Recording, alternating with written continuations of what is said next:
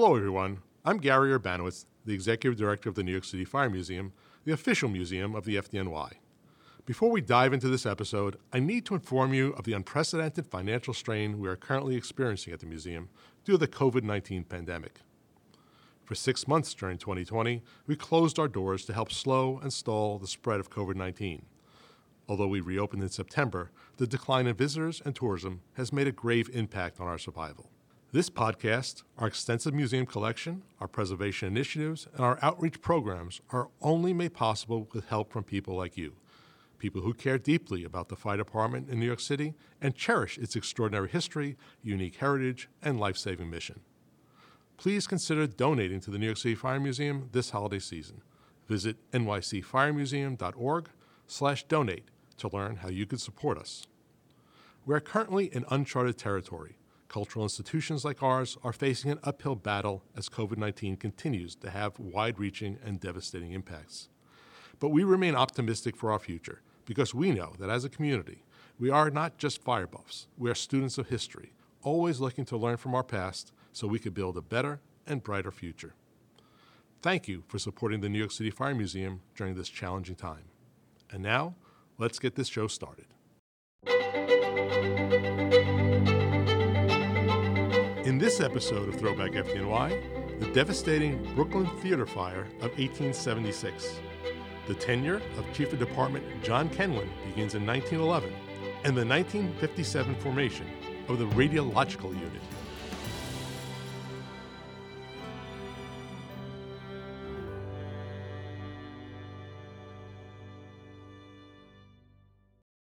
Every so often, a fire occurs that sends shockwaves throughout the country and sometimes the world. One such fire happened in a location that at the time was outside of New York City. On December 5th, 1876, in the neighboring and still independent city of Brooklyn, the play Two Cousins was showing at the Brooklyn Theater. The theater was located at what is now Cadman Plaza near the foot of the Brooklyn Bridge. There were approximately 900 people in the audience, about two-thirds of the 1,550 people the theater could hold. It is important to remember that this was at a time before the use of electric lighting. Lighting was provided by gas jets with modulated flames that were somewhat protected by steel cages, but nevertheless, they were still open flames. At about 11:15 p.m., the play was in its final act when one of those gas lights started a fire in a piece of scenery. It was discovered by some theater workers when flaming debris fell to the stage. People started shouting, "Fire, fire!" The star of the show, famed actress Kate Claxton, tried to keep the audience calm, and the band played on. Believe it or not, supposedly the audience did indeed remain in their seats for about 8 minutes after the fire started. But by then, the fire had spread and the flames were extending beyond the area above the stage and into the audience. When stagehands opened an exterior door to leave the building, the rush of fresh air made the fire grow exponentially. Now, the audience began to panic and rush to escape. The Brooklyn Theater was built in 1871. It had 3 seating levels, with the main level seating 600, the first balcony seating 550, and the top balcony holding 450. On this night of the performance, the lower balcony had about 300 of its 550 capacity, while the upper balcony was full, and the main floor had the lowest number of spectators at around 250. When the panic started and people rushed for the exits, those on the main ground level got out with relative ease. However, the largest number of people, over 400, had to descend down 2 levels, one of which, the first balcony, had an additional 300 trying to reach the ground floor. As you could begin to imagine, the scene was chaotic and fierce. Not only were people frantic to save themselves and their families, some began to jump from the upper tiers. It was a deadly stampede. Coincidentally, the adjoining building on the south side of the theater was the 1st Precinct Station House of the Brooklyn Police Department. The police sent the signal to the Fire Department Telegraph Office in Brooklyn City Hall, and the alarm was translated to fire units at 11:20 p.m. The Brooklyn Fire Department was a paid force in 1876, just like their brothers across the river in New York City. The closest company to the theater, the 1st Dew Engine Company, was Engine 5, under the command of Foreman Thomas Burns. Upon their arrival at the fire, which now virtually engulfed the building, they brought their hose line in through the front door to mount an attack. The first chief of the scene, District Engineer Charles Farley ordered all members, as well as police officers, to save the lives of those still trying to escape from the theater. The magnitude of the fire drew the response of the chief engineer, Thomas Nevins. Under his command, 3 alarms were transmitted, bringing numerous engine and ladder companies. About 30 minutes after the fire began, the walls of the building started to collapse. Earlier, the balconies had already collapsed, extinguishing with them and under them many lives. In all, many souls never escaped. The fire was finally declared under control at 1 o'clock in the morning. In all, 278 people perished, many of whom were burned beyond recognition. They were interred in a mass grave at Greenwood Cemetery, where a tall obelisk stands in their honor. At a time before motion pictures, radio, and television, live theaters were the primary entertainment of the day. Building construction, gas lighting, flammable sets and curtains made them highly vulnerable to disastrous and fatal fires. Brooklyn Theater was not the only such venue to be visited by such a tragedy. Urban legend has it that as a result of the Brooklyn Theater fire, it was made illegal to shout fire in a crowded theater. While that is not true, it is safe to say that the phrase has become a metaphor for creating panic, the likes of which visited the Brooklyn Theater in December of 1876. Hello, everyone. I'm Ted Grant, President of the Board of Trustees of the New York City Fire Museum. As we all know, the world has drastically changed since March 2020. It remains a very difficult time for everyone.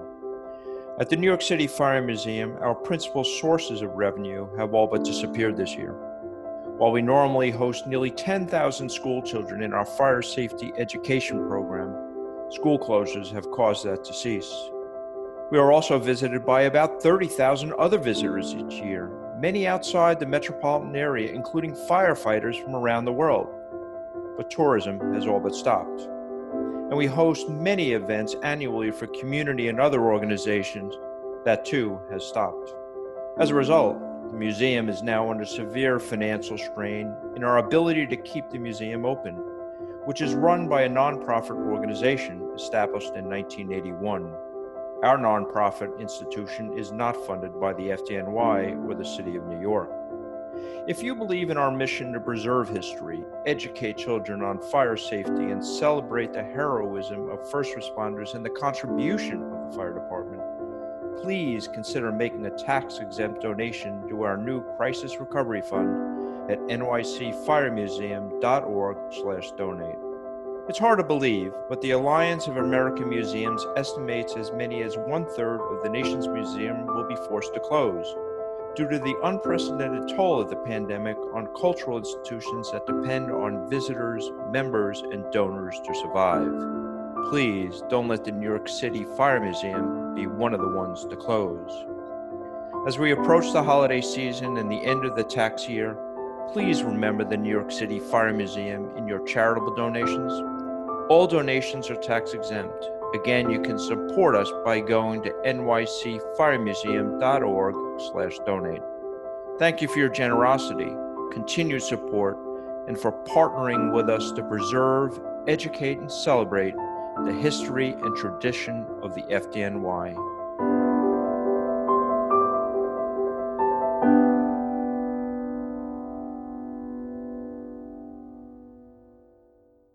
John Kenlin was born in County Louth, Ireland, near the seaport village of Annaganson. One day, while working the field of a local estate, he abandoned his mule and plow, headed for the boat races, and never turned back. At the age of 13, he signed on as a hand on the topsail schooner Margaret and Peggy and spent the next 14 years at sea. He chronicled his experiences in his autobiography, 14 Years a Sailor. During a visit to New York City, he attended a Broadway show. Towards the end of the third act, someone in the crowd yelled fire, and pandemonium ensued as they all clamored toward the main entrance. Kenlin realized that nobody was using the numerous side exits from the theater, so he went that route. But before escaping, he witnessed the arrival of the firefighters who quickly extinguished the growing blaze on the raised curtain.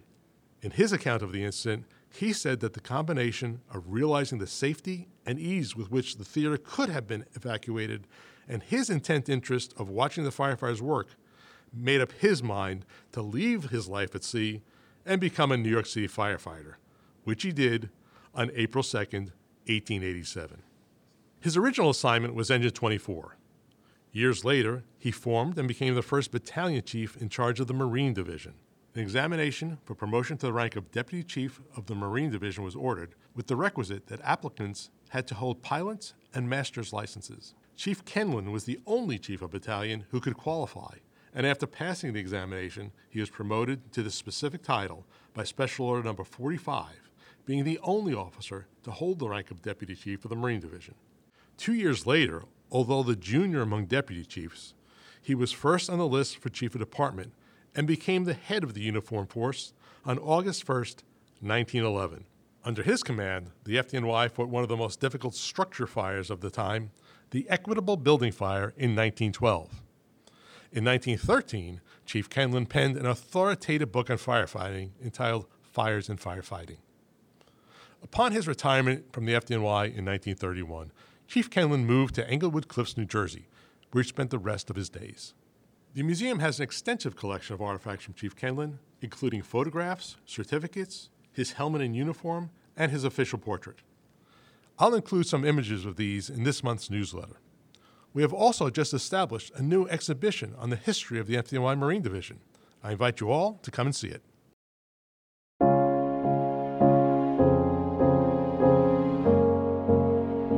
Thank you for listening to this episode of the Throwback FDNY podcast. As I mentioned earlier, we need your help. As a result of the COVID-19 pandemic, our main sources of income have declined significantly. In-person visits, school trips, event space rentals, and shop sales have all been impacted. We are now forced to rely more heavily on the generosity of our supporters. Please donate to the New York City Fire Museum to help us fulfill our mission to preserve, educate, and celebrate. Visit nycfiremuseum.org/donate to learn how you can support us. And now back to the episode.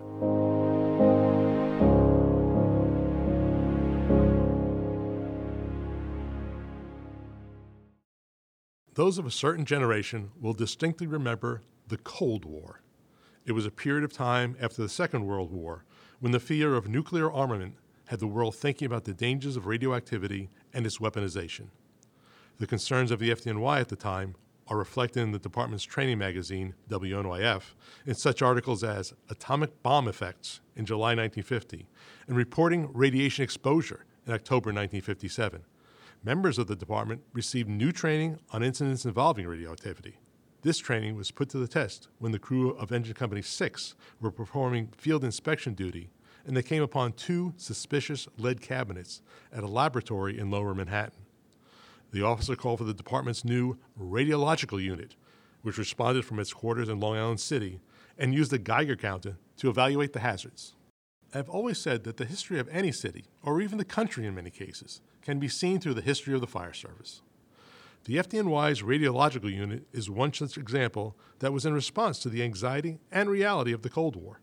According to the department order establishing the unit, its primary mission was to protect members of the department engaged in incidents involving radioactive material. It would do so by keeping abreast of all research, techniques, and regulations regarding radioactive material, educating the department on those topics, issuing and maintaining all relevant equipment owned by the department, inspecting premises and vehicles engaged in the handling of radioactive materials, and ultimately responding throughout the 5 boroughs to incidents involving radioactive materials. The unit operated one vehicle, a converted 1942 Ford van, the type we used to call a bread truck, that previously served the department as a field kitchen. It carried a wide array of equipment, such as detection kits and meters, lead-lined gloves and aprons to protect the crew, lead bricks that could be used to shield dangerous material, and a small library of technical books for reference in the field. The unit did not operate very long. It was discontinued in October of the following year, with its responsibilities and equipment transferred to the department's 5 rescue units. The helmet frontpiece for members assigned to this unique and short-lived unit bore the standardized propeller symbol indicating radioactivity. Although we have hundreds of helmet front pieces in our collection, we don't have one of those. If anybody is aware of one that we might be able to preserve along with the history of the radiological unit, please contact us at curator@nycfiremuseum.org.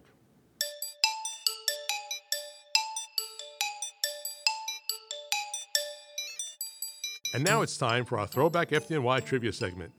In each new episode of our podcast, we like to test your knowledge of the department by asking a question about a fact from our previous show. Here's this month's. In 1940, WNYF made its debut as a modest 8-page newsletter. Since then, it has grown into a premier training publication and is now one of 3 magazines to be published by FDNY Pro. So what are the 2 sister publications of WNYF? To give you a hint, they are both relatively new and released their premier issues in 2016 and 17, respectively. The answer can be found in our previous episode and in this month's installment of our companion Throwback FDNY newsletter. You can sign up for our newsletter at nycfiremuseum.org/throwbackfdny.